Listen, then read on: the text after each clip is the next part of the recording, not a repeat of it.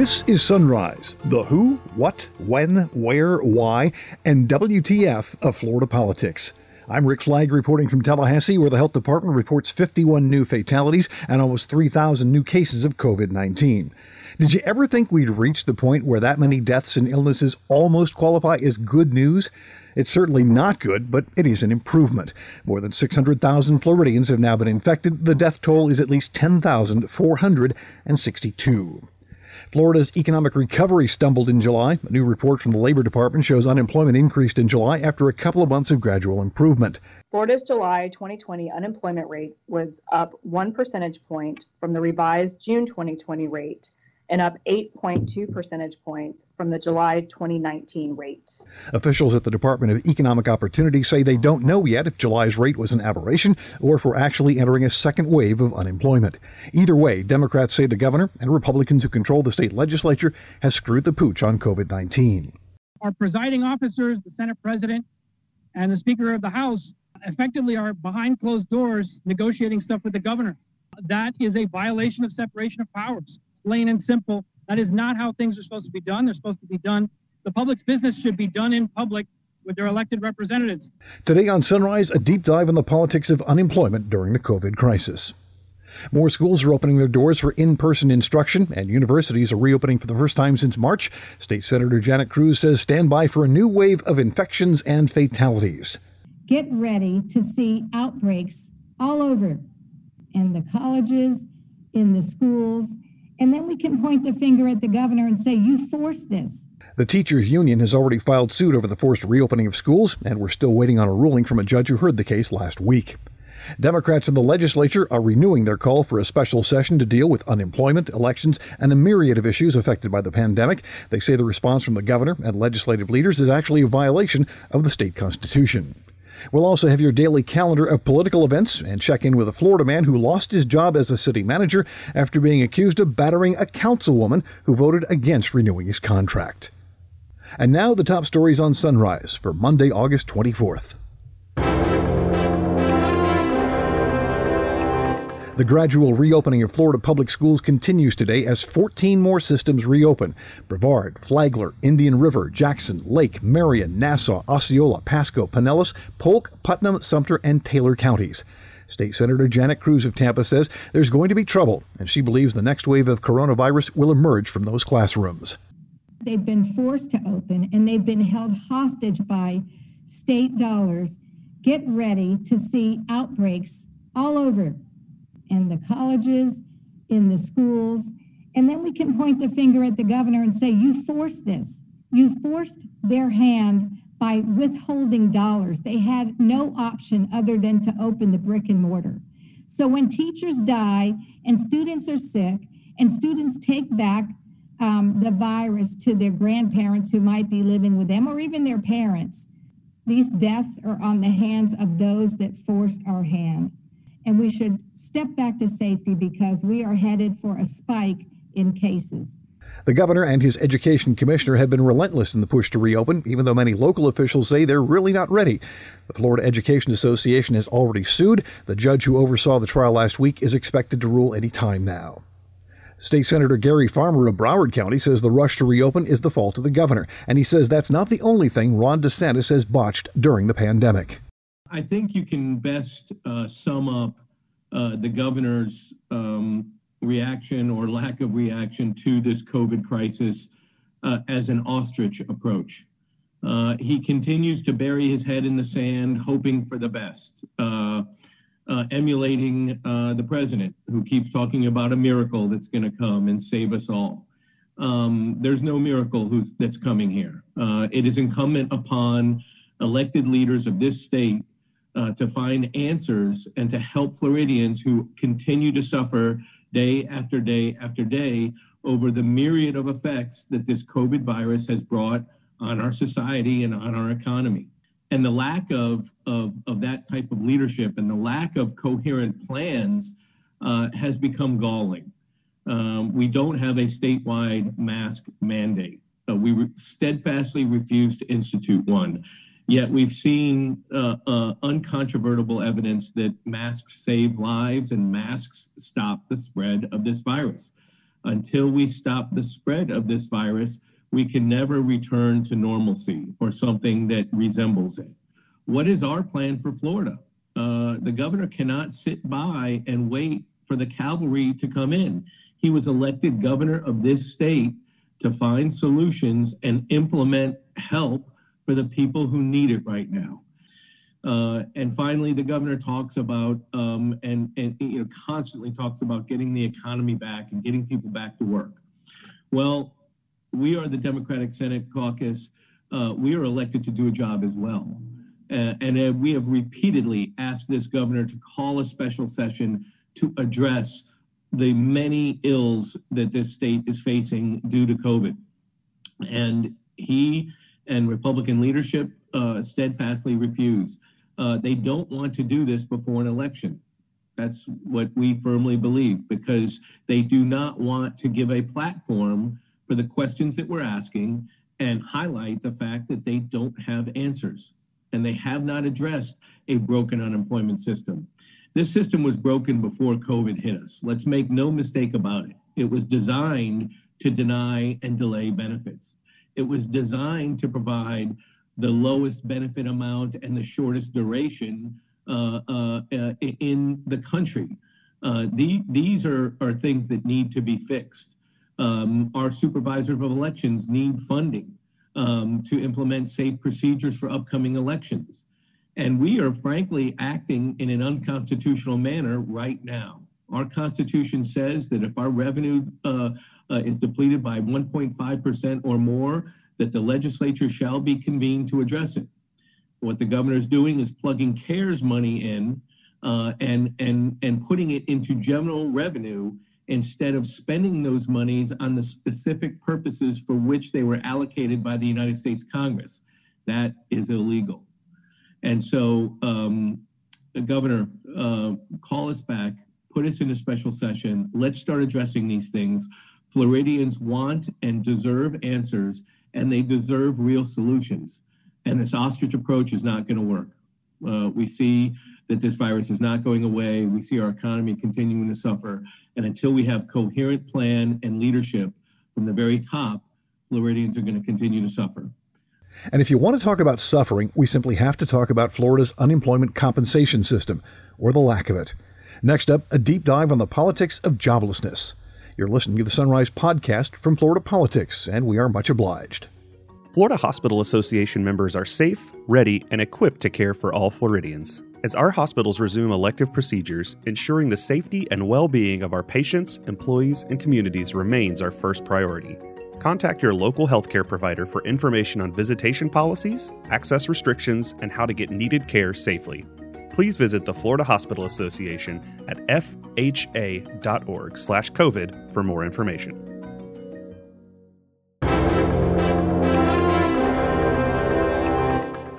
Welcome back to Sunrise. Florida is trying to get back to business during the middle of a pandemic, and it's not looking very good right now, especially if you're one of the people laid off, furloughed, or outright fired because of the COVID crisis.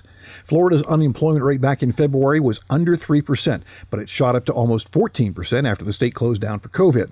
The jobless rate went down in May and June as Florida began recovering some of the jobs lost to the virus, but Adrienne Johnson at the Florida Department of Economic Opportunity says the unemployment rate went up again in July. Florida's seasonally unemployment rate in July 2020 was 11.3%.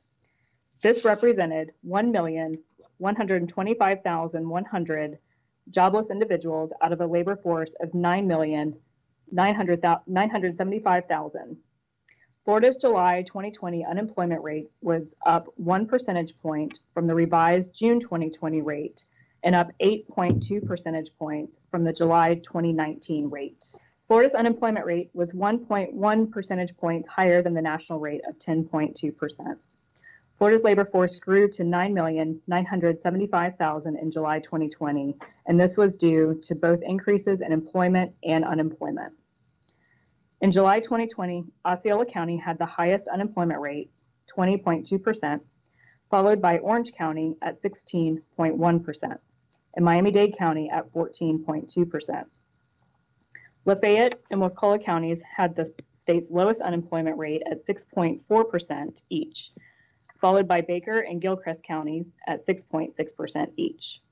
Despite that increase in the unemployment rate, Johnson says the state did add almost 78,000 new jobs in July. So we saw, of course, in April, the peak of business closures across the state. And since then, we have continued to see businesses reopening. And I think we saw that continued trend in July. Theme parks did open right during the reference week in July. So that certainly had an impact in the Central Florida area. But I think what you're seeing is an overall trend of businesses continuing to open across the board, across most sectors. Leisure and hospitality gained 37,000 jobs over the month, and this was driven by 33,200 jobs gained in arts, entertainment, and recreation. This was followed by professional and business services, which added 17,000 jobs over the month. Trade, transportation, and utilities added 13,700 jobs over the month, and education and health services added 11,100 jobs over the month. The industries that lost jobs over the month were construction, which lost 6,300 jobs, information, which lost 700 jobs, and just to clarify, this is not information technology, but it includes publishing, broadcasting, and telecommunications. Manufacturing and other services also lost 100 jobs each over the month. The Democratic leader in the state Senate is not impressed by any of this. To Senator Audrey Gibson of Jacksonville, the increase in the unemployment rate is one more failure by the people who run state government. While we don't relish hearing about doom and gloom, the rosy picture attempted to be painted by the governor's job agency at their teleconference to talk about last month's job data and a dashboard that those still unemployed and trying to feed their families could care less about was not a rosy picture at all. The agency is talking about, though, more than 1 million Floridians waiting for some kind of unemployment benefit that it has not delivered. And in some cases, we still have people waiting since March. The largest cities with the highest cost of living still are suffering. Their unemployment rates are still through the roof. DEO won't tell us how many who have filed for unemployment benefits have received payment in full. We still don't know. So not only are our largest cities still suffering, those in between are suffering as well. They won't tell us or can't tell us how many of the almost 700,000 who have been thrown into the ineligible pool, why they're ineligible, why they were thrown out, and whether or not they actually are eligible for benefits. They also can't explain how more than 3.5 million claims submitted have been identified as unique and ready for processing, but just 1.9 million claimants have been paid, leaving 1.6 million unaccounted for.